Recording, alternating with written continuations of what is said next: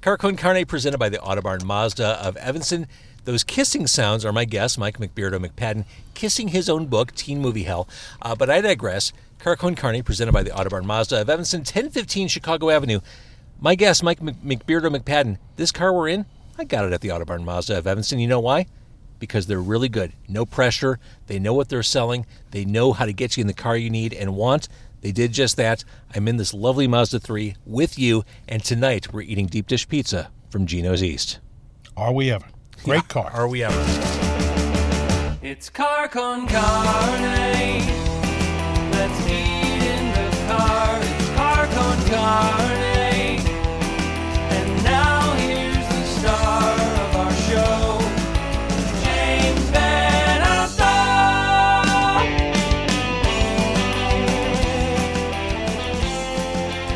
All right, so Mike McPadden, we're on Facebook Live as we're recording this. Since we are on Facebook Live, I too have my own copy of Teen Movie Hell. Dueling copies, yeah. If you want to be more descriptive, it is a crucible of coming-of-age comedies from Animal House to Zapped. And to put this all in context, before we dig into this Gino Supreme, which smells stupid. It smells so good. Oh, my Lord. Yeah, losing IQ points because it's so delicious. Very early on in this book, a compendium of every teen movie, critically just dissected by you, the author.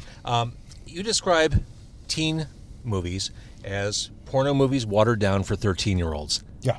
I think that says it all. Yeah. Because when we were it. kids, when we were in that era of going to the video store, Right. getting those R-rated movies felt like we were doing something really... You were pulling something off for Yes. sure.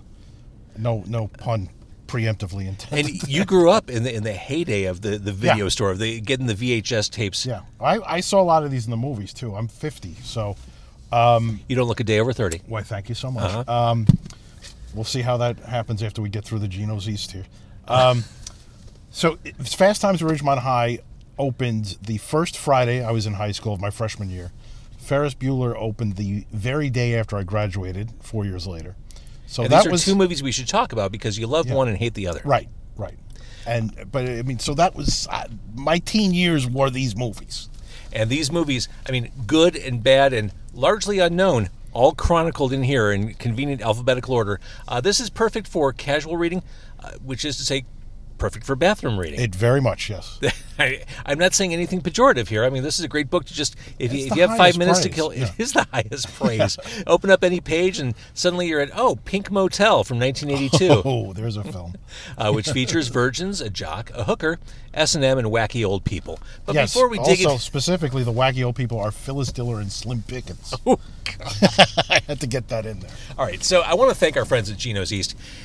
There are few restaurants as iconic as Gino's when it comes to Chicago pizza. We've got the box here. We've got the Supreme. Feel how heavy this is, Mike. This is heavier than the both of us. Yeah, it's like really something. It's like a dwarf stars in here. Yeah. So we've got deep dish. You may need to help me on this. Please. Grab the other side. You got it. Okay. We didn't get plates, did we? Oh no. Okay, we're this'll just be- we're going This will be an adventure. Oh, sorry, I'm animal. going to whack you We're in the going face. full animal. All right, I'm going to show this as best I can. Look at that. Oh, you see the steam coming off that? And we also Lord. got spinach, like cheese sticks. I forgot the exact name of these. You started munching on these before. Yeah, they were awesome. We got 2 left. All right, It's your spinach. Grab one. I will. Let's go. Let's do it. Cheers. A sword fight? Abundanza. Yeah, please. Abundanza. I love Gino's. And Gino's is right here in the heart of River North. Super easy to get to on LaSalle. LaSalle and, where are we on? Is this Grant? Wells. Wells. Yeah. No, this is Wells. But Oh, I'm what's the- sorry. Yeah, LaSalle and Grant. Mm-hmm. Right off of Grant. Sorry. And on a Monday night, you can park. Like, we're parked outside Gino's. Yeah. I love that. All right, so we talked about the fact that you grew up around these movies. What leads a now 50-year-old man to devote years of research and energy? What drives you? What makes you want to, or what made you want to collect all this information in one convenient book? Well, it started when I was a 25-year-old man. In 1994, that's when I first had the idea for this book. I grew up, I'm a huge fan of movie compendiums from the Leonard Maltin TV movies through the Danny Peary's cult movie books, which were hugely influential on me, Michael Weldon's Psychotronics. So any kind of book that reviews a whole bunch of movies, and especially if, there's like the Ebert books, which are great, but they're just general, but especially if they're focused. So this is a genre that, my teen years were defined by these films. They were like made for me, and they were about teenagers very much unlike me because they seem to be enjoying themselves. Hormonal teenagers. Yeah. Coming of age. I mean, that's the bottom line. And, we'll bounce around, but Fast Times at Ridgemont High. We all came of age watching that movie, watching Phoebe Cates. Yeah. That scene, that masturbation scene. I mean, that is the Beatles on Ed Sullivan of That's it. adolescent boners. Yeah. Circa 1982 through probably all the way up to 1990. Yeah. Okay, so what is it beyond Phoebe Cates? So what is it about that movie that makes it one of those indelible representations of teen movies? Well, it's because it's a much more serious actual movie than initially people thought it might be, and it's a real movie with a real story about real characters. Also, very sympathetic to the female characters, much more so than Porky's or anything else, which was just about guys looking at naked girls. But however, it does have naked girls for you to look at. But there's a richness to it. It's based on Cameron Crowe's nonfiction novel when he went undercover at age 22 and posed as a senior in a California high school for a year. The book is great. I've never read the book. It's very hard to find it. He pulled it from the market. It costs $150 on Amazon. Nope. And the reason he pulled it from the market was Ratner, the character Rat in the movie, if who you remember was the nerdy guy who dates Jennifer Jason Leigh. The real life guy was terribly hurt when the book came out because Cameron Crowe had been his best friend. Got it. And suddenly, like, everything was a lie. betrayal. Yeah, it was a complete betrayal, and and it was turned into this comic novel. So that guy, however, went on to invent the For Dummies book series. So he did okay. He can Things cry. turned around. He can cry in his pile of cash and take comfort in that. I want to say hi to Pat, who's watching. Also Dana, who says, "Have fun, Deuterinos." That's us. Oh, just that is popping us. by to say "Hola," which is Spanish for hello. Multilingual. Let's Thank you. eat some pizza. This is All right. This will be This is going to be a trip. This is one of those moments when I regret doing Facebook Live because Good Lord, now. we're I in a know Mazda it, 3. yeah. Actually, I want to thank the Autobahn Mazda of Evanston who've been letting me drive their new Mazda CX-9, or a new Mazda CX-9. I chose not to drive it today because I was afraid of exactly what we're about to do. I was going to say, you would end up owning any car that Right. they lent to you for this. So. A lot of these movies hinge on, like, gross food scenes. So Give me an example. Animal House with Belushi Oh, sure, of snorting course. the Jell-O up creating the zit. Spitting out the mashed potatoes, which then, of course, leads to the food fight, which we will not recreate. Uh-huh. So, Uh-oh. Abundanza 2. Uh-oh. That is great. My heavens. It's the sausage. It's the full patty sausage, not that's- crumbled. Can you see it? Yeah. Yeah, that's Astounding. that is a beautiful thing. I read somewhere someone said people in Chicago don't actually eat deep dish. Not true.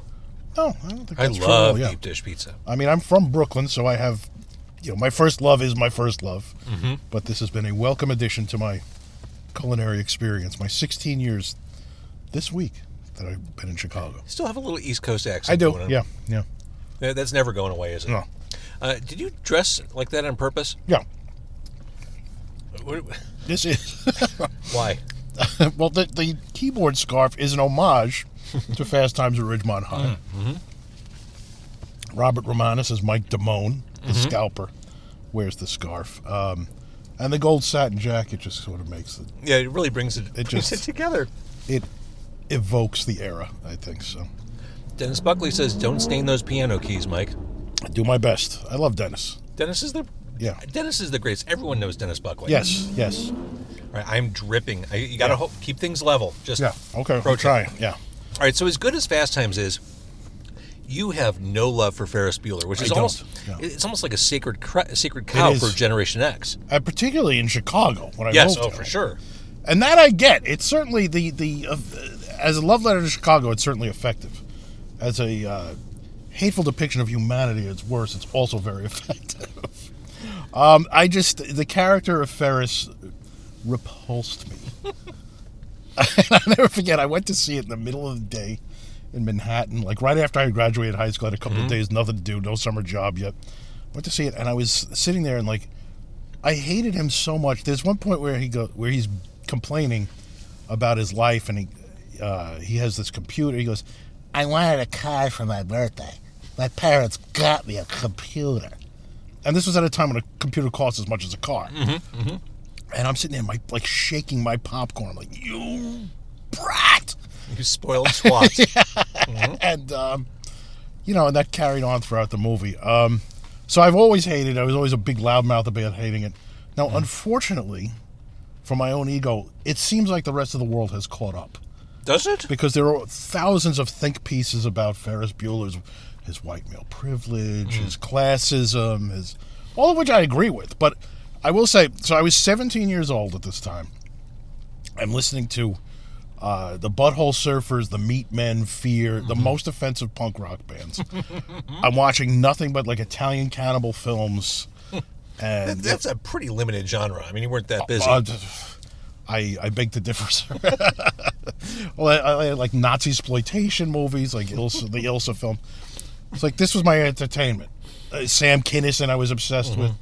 And I was offended by Ferris Bueller and His Day Off. So That's amazing. And, well, talking about how things have come around, in our now woke culture, that's what the kids say, in our woke culture, a book like this seems almost dangerous to put out, a celebration of these movies. Yeah. In the modern era where For sure, yeah. sensitivity is heightened. Yeah. You're talking about TNA movies aimed at children. Yes. And in particular male children, and in particular in a very leering way at the female character. That's it. I mean, this is like cover-to-cover exploitation examples. So, this occurred to me. The book was supposed to come out last year, and I had sent it into the publisher. We were getting ready to do the major edits right when the Harvey Weinstein scandal broke, and the Me Too movement cropped up after that. And I said, "Oh boy, I'm in trouble." And again, I had been working on this in one form or another for decades at this point. It almost came out in 1999 under St. Martin's Press, but the division of that division, they shut it down and it didn't happen. So I put it on the back burner. I said, I can't do this, and I called my publisher. I said, "Please kill the book. I'll give you back your advance, whatever it is." So he said, "No, I won't kill it, but I will put it in the deep freeze." And then Thanksgiving morning of 17? Yes. Something popped in my head and said, "Schmuck, you know all these brilliant female film writers. Why don't you have them contribute to the book?" And I jumped up out of bed. I was wondering. And I did that, yeah. So give me an example. Like, who are... So Kat Ellinger, who writes for the British Film Institute, has published a number of books, has a couple of podcasts. One is called Hell's Bells. She is the publisher of Diabolique magazine in England. She lives in England. I had her write the intro it's called the Ellinger Code, and it's a history of boundary-pushing comedies from the Silence on through the Hays Production Code, and it puts comedy, offensive comedy, in a specific context positively. So that was one. Kayla Janice, who's a genius. And Kat, by the way, describes this genre of films as for outsiders. This is an outsider. That's what it is, yeah. And it comes down to that. The tagline of Caddyshack says it all. It's the slobs against the snobs. And this is the problem with Ferris Bueller and John Hughes in general. Once those movies hit, the snobs won. Interesting. Because it was no longer about the weirdos, the geeks, the perverts. It was about the rich kids keeping those weirdos and geeks and perverts in their place. Can an argument be made, though, talking about how Fast Times was empowering in some ways to women, or it showed women? Very much, yeah. Didn't Hughes bring a lot of that, too? He did. Yes, he absolutely did. He opened the genre up to females. He also, I think, cynically softened the movies to PG-13, which was a new rating at that time. And then once they were PG-13, it took the teeth out of everything. So he is the Steven Spielberg of the genre, and I mean that in both an admirable way and every disparaging way in terms of infantilizing, dumbing it down, Disneyfying it. So you're talking about your guest authors. Yes. And Katie Reif, who is the senior film writer at the AV Club, who I worked with in the past. She does a great piece on modern films like Lady Bird that address that female makers are addressing coming of age female sexuality in brand new ways, but also being funny and daring and bold. So that was a couple of those, and there's other great stuff in there. So. Oh, my wife did a couple of guest reviews too. Very nice. The great Rachel. I'll let you eat as I. All right. See, the tricky thing about moving this pizza around, we did get some slide. Oh. So Yeah. half the ingredients on this piece slid off, but I'm gonna, as the host, take responsibility and try to make reparations here. There are Much appreciative. There are archetypes. Well, it's easy when it's. Oh yeah, there you go. It's amazing that. I know. There are archetypes in these movies, and they're referenced throughout the book. What are the key archetypes? I mean, I think I know what they are. Nerd, jock, cheerleader, fascistic authority figure, usually a principal. Dean Wormer in Animal House, being the granddaddy. Chronic masturbator. Is that really an archetype? Excuse me? It occurs in a number of films. Big fat party animal, really being the one. So that defines these movies more. The nerd and the big fat party animal are really it. And then and then the virgin, the lonely virgin. There's always sort of a nice guy hero, snooty girl who thinks she's ugly because she wears glasses until they take her glasses off. I want to talk about Rodney Dangerfield. Because when we were kids, Back to School was one of those movies that we watched repeatedly. Oh, yeah. Like, in the modern day, I can't be bothered to watch a movie that I've seen before. Like, I want to always see stuff I haven't seen before. Sure. But back then, man, he was so funny. And I think time has kind of The funniest guy, yeah. Time has dulled those jokes because they've been repeated ad nauseum. We all know them. But that was laugh out loud stuff. They in that were movie. gut punches. They were so funny. It was his delivery, the way he really looked like that character. Like life was destroying him with every breath. And interesting you bring him up because, Caddyshack was originally just a teen movie. It focused on the caddies entirely. And there were going to be some background, the other, Judge Smales, everybody was there, but it was really about Danny Noonan and the Italian kid, Danny Iannucci. And Don Rickles was supposed to play Al Cervic. And Rickles wasn't able to do it, so they brought in Rodney Dangerfield. And that would have been such a different movie. Yeah. Such a different movie. Completely different, and I love Rickles. I love him. But totally different energy. But he showed up and just took over. And everybody stopped what they were doing anytime, and they just let him improvise, too. Hal Ramis, first-time director, did not know what he was doing. So this force of nature showed up, and then it really became Rodney's movie. And then it was about the four old guys, after that. So Easy Money, underrated? A masterpiece. A masterpiece. I really think that is one of the funniest movies and terribly underrated. A great movie set on Staten Island. I grew up in Brooklyn, so I'm very familiar with Staten Island, and just tremendously funny. And I wish more people knew about it. Rodney Dangerfield and Joe Pesci. Nonstop. Tom Noonan is one of their pals, the big tall, the guy who was like the Grim Reaper in the Arnold Schwarzenegger, the last action hero movie, and just hilariously funny. I want to say again, thanks to Gino's East, this pizza This is delicious. I know. You know what it is? Like, it's sweet. Yes, very much. The sauce has a sweetness to it. The crust is delicious, and really that round of sausage is what makes it's it wild. The round, flat sausage. Yeah. It's so good, and I like it so much. I'm going to wear it home. Yeah. Oh no, no need to bag it up. I'm wearing this home. Sausage. We were talking as we were waiting for our food. I don't think I realized until I read your book, Teen Movie Hell, available right now. I don't think I realized there were 4 Revenge of the Nerds movies. I think most of us stopped after 1 or 2. Yeah, I punched out after 1 because the second one was rated PG-13. Revenge of the Nerds 2, Nerds in Paradise. And then the next two were Fox TV movies, the sequels, Revenge of the Nerds. Oh, so they never made it to... No, Okay. they didn't play theaters. That makes sense. Yeah. And Anthony Edwards punched out. He does a cameo in Revenge of the Nerds 2. But at that point, he had ER, so he was Yeah, he was sayonara. pretty good. Yeah. Tell me about the Breakfast Club. That's considered another sacred cow. It's yeah, I mean, it got a Criterion collection release a couple of years ago. Another movie that kind of offended me growing up. But I understand why people love it, and I do think there are moving moments in it. Particularly Anthony Michael Hall's performance, I think, is very believable. And I think Judd Nelson does a good job. I think the character is so insulting.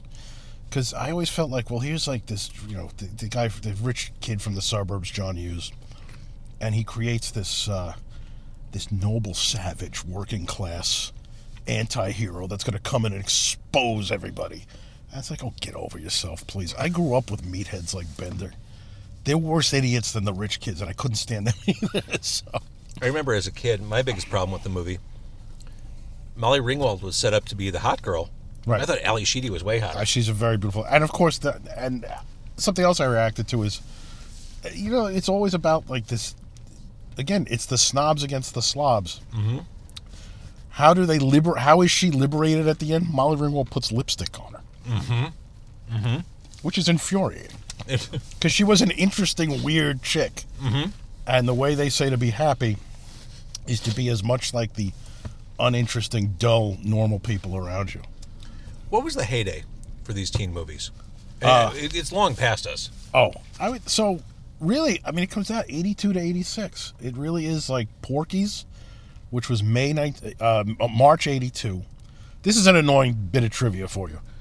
Porky's is listed on IMDb as 1981 because they ran one test screening in November 81. It officially came out nationwide in March 82. But because it's on IMDb as 81, I have to list it as 81, knowing it's incorrect.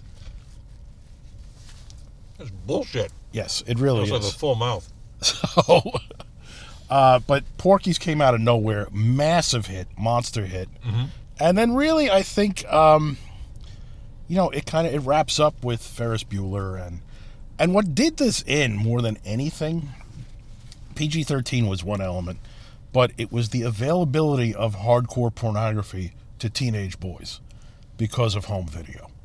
Was it? I don't remember that. Yeah, by the second half of the 80s, it was very easy to get porno tapes if you were in high school because you could dub them, you could trade them. They were ubiquitous. Okay. It wasn't like at the beginning, like 82, they cost $100 and you had to. It was very. Well, and back in those days, there'd be like closed circuit TV you could subscribe to, and you'd try to watch. Oh, the wobble, yes, yeah. Try to scientifically find the right coordinate, to get that in there. Exactly. So I'm going to stop the Facebook Live in a second for no other reason than I want you to be able to eat and not be self-conscious about it. Right. But the podcast will continue. Okay. Car Con Carne is presented by the Autobarn Mazda of Evanston, 1015 Chicago Avenue. I want to thank Pat and Angelique, who just chimed in. Angelique says the best deep dish, hands down. It's so good, Angelique. Yeah. Pat did have a question. This movie kind of falls outside what we're talking about, doesn't it? Yeah. It's not in your book, The Outsiders. No. Related, but not a comedy. Right. These are comedies. These are sex romps. Yeah. Sex romps. So we're going to talk more about sex romps. We're going to talk about things like Stewardess School coming up. Because With Don Most. Don. Right, exactly. Who you may remember as Ralph Malph from Happy Days. All right, thank you for watching on Facebook Live. I'm covered in tomato sauce, which, I mean, there are worse things to be covered in. Yeah. Okay, thank you for watching. Listen for the whole podcast on carconcarney.com. That right there, that's Mike McBeardo McPadden. Thank you, everybody. I'm going to try to stop this. Here I go. Yeah, I realized I didn't want to eat any more while on camera because there was just no dignified way to do it. Very much in keeping with the book, though. Very, very much. All right, so let's keep talking. Sure. So the peak was, what did you say, 82 to 86? Yeah, so with 84 really kind of serving as the peak. Are any of these being made now? Maybe one or two a year. Like every now and then, I'll see like a red band trailer for something along these lines. there was last year, there was the movie Blockers, Right. which was an interesting twist on it because it focused on the parents of the teen girls Right. behaving badly. I'm going to let you take both those, by the way. Oh, I'll have one. That's good. Thank you. Good luck separating them. Thank you. Uh-huh. All right. Method to that madness. Hey, yeah. Yeah, I mean, there certainly are. There was the big revival in the late 90s, which actually started with Varsity Blues and then peaked with American Pie, which is like the 21st century Porky's. Mm-hmm. And there were a lot of movies, but a lot of them were PG-13. A lot of them were rom-coms. And some of them were very good teen movies. She's All That, 10 Things I Hate. They're cute teen movies. Probably up till Mean Girls and whatever that was, 2004. Forgot about that. 2005. And then they sort of went by the wayside. But a lot of stuff, if these movies are being made in any form now, and I don't believe they are, it's so below the radar. Right. So far from even like red box releases that I don't even know.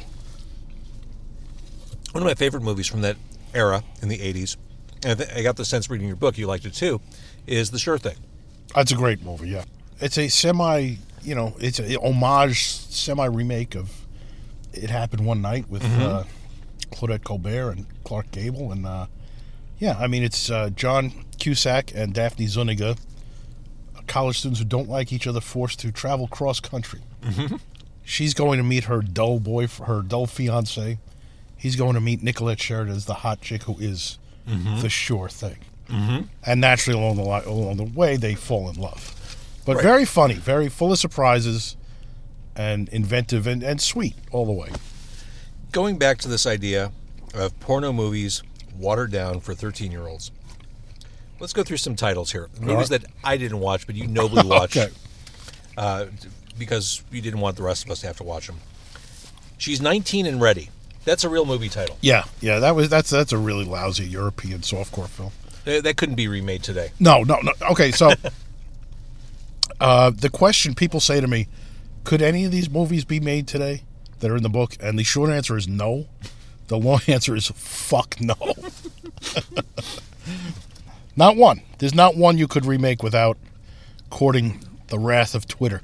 Not even Gimme an F? Gimme an F is a film I hate. I'll tell you why. It's the greatest title for a teen sex comedy of all time. Of all time. Set at a cheerleader camp. There is no sex or nudity in the film. So it does not And it's rated R.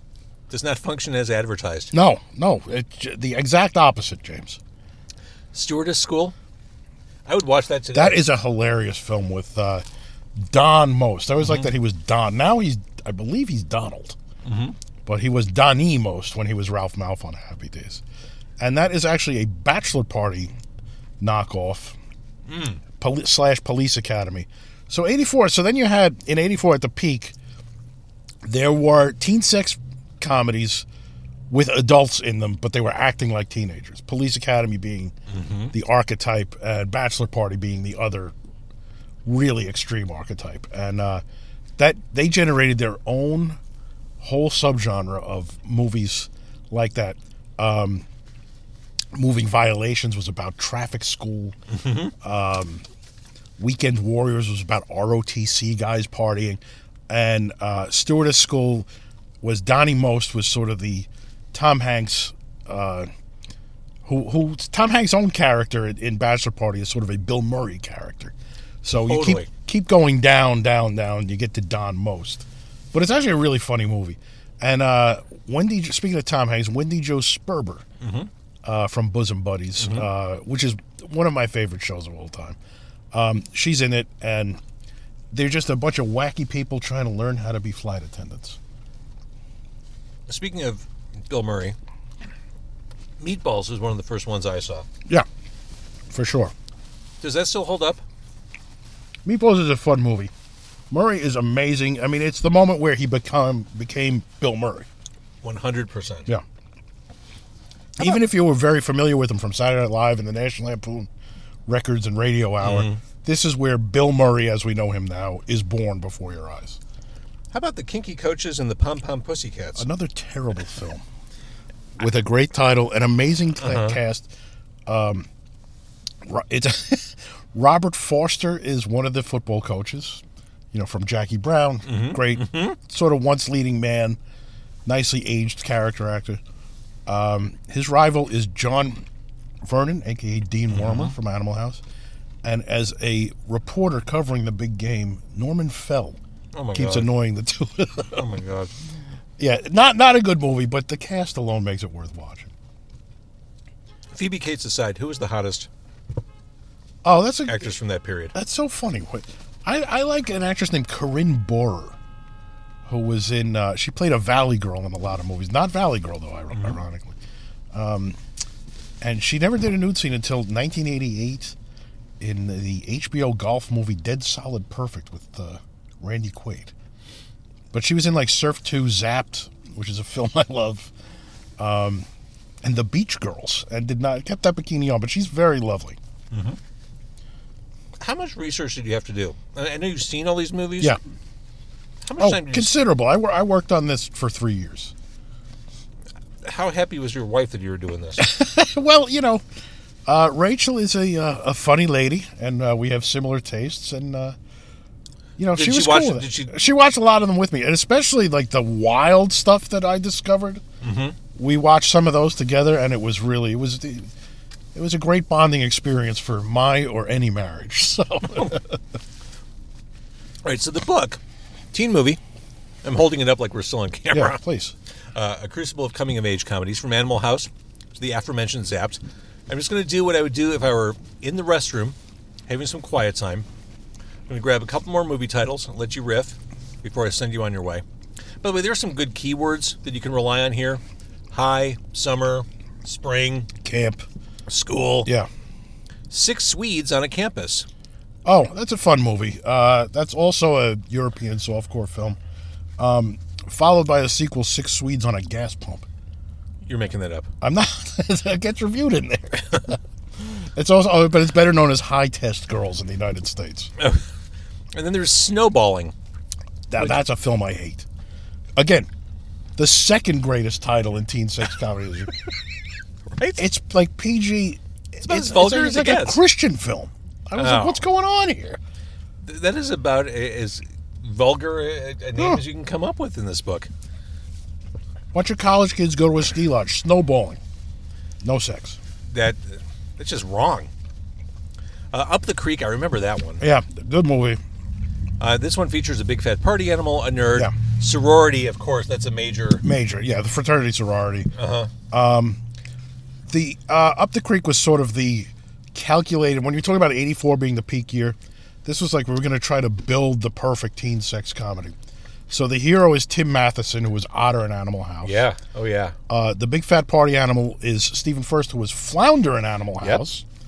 And their pal is Dan Monahan, who is Pee-wee, the hero of Porky's. And they go on a whitewater rafting competition. Yep. Intercollegiate. All right, Mr. East Coast, Rock and Roll High School. Oh, I mean, one of the greatest things that ever happened in front of a movie camera. The Ramones, PJ Souls, who I fell in love with movie after movie. Yeah. That one was my first love affair Riff with Randall, PJ. yeah. But that was really cemented in Stripes. Yeah, I get that. She got the Aunt Jemima treatment. Yeah. Yes. And I go in the book, the original bands that were offered the film before the Ramones. It started life as Disco High. Oh, no. And then Alan Arkish, the director, and Joe Dante, the co-writer, were rock and roll fans. They didn't want to do a disco movie. And so they pitched it. And originally they pitched it to Todd Rundgren. No! Who wanted to do it, but he wanted it to be a drama. He wanted it to be about a teen rebellion, but for real. But the kids would worship Todd Rundgren. Then they offered it to Van Halen. Warner Brothers Records said, no, you can't control them. They won't behave on a movie set. That sounds right. And then Cheap Trick almost got the job. But they just as they were signing on the dotted line, Live at Budokan came out, and then they were the biggest band. See you later. Yeah. Good luck with your movie. So that was it. So, and then Devo was the backup band if the Ramones couldn't do it. Okay. They're weird and quirky enough that... I think I'd love to live in a multiverse where I could see all of those movies. Yes. All of those rock and roll high schools. You could walk through the wormhole and suddenly there's Devo doing Through Being Cool. Yeah. Which was in Revenge of the Nerds, maybe? Yeah. It all comes full circle here? It does, yeah. Uh-huh. I mean, and it's worth mentioning, a lot of these soundtracks are kind of awesome. Very much, yeah. there is a Teen Music Hell playlist in the back that I understand people like Don't You Forget About Me and Old Time Rock and Roll. I dug a little deeper. Yeah, no, you go super deep on this.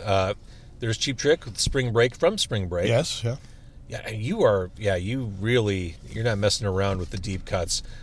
Vixen Computer Madness from Hard Bodies. Yeah. Good luck finding that one. Look on YouTube, it's there. Okay, fair enough. Josie Cotton, this is a little more conventional. Yeah. Valley Girl was a big movie for a lot of us. Huge, yeah. And I'm going to be showing that at a screening in Philadelphia on July 27th. And Valley Girl has an enormously influential and popular soundtrack that they did not get out on, it wasn't even vinyl at that point. It was not released until 1994. I didn't realize that. Yeah. It's since become a huge, a billion times platinum, and they did a sequel, more music from Valley Girl. But the big songs in that are Plimsouls. The Plimsouls, Million Miles Away, and I Melt With You by Miles. Oh, yeah, of course. One of Nick Cage's finer moments. I would agree completely, yeah. Very likable in that role, yeah. And, of course, this is quintessential moment from a quintessential coming-of-age movie, Tangerine Dream and Risky Business. Yeah, Love on a Real Train. In Chicago. Yeah. Risky Business is a fascinating film because it's really... I mean, I threw the word masterpiece around with Easy Money, but Risky Business is an extremely powerful and well-made film that, had it come out 5 years earlier, would be talked about in the same breath with The Graduate rather than Porky's. Right, it just got swept up in that same... Right. But it's a very serious, kind of literary movie about, these two characters, Tom Cruise and Rebecca De Mornay, with completely different lives, who are at a weird crossroads where they come into one another. So. Well, and that's the movie that inspired me to run a brothel. Yeah, well, that's good. Yeah, so we'll be driving there after this, I hope. Yeah. Work off some of this pizza. Yeah, no, I got you some tokens. You're good. Yeah. All right, so Mike McBeardo McPadden, the book is Teen Movie Hell, another fine compendium of movie knowledge from you. I mean, you go deep on this stuff. Anyone reading this walks away an expert on coming-of-age cinema. I would hope so, yeah. There's nothing left, right? You didn't leave any movies out. I did. And I haven't been told what they are yet, but people on the internet will let me know.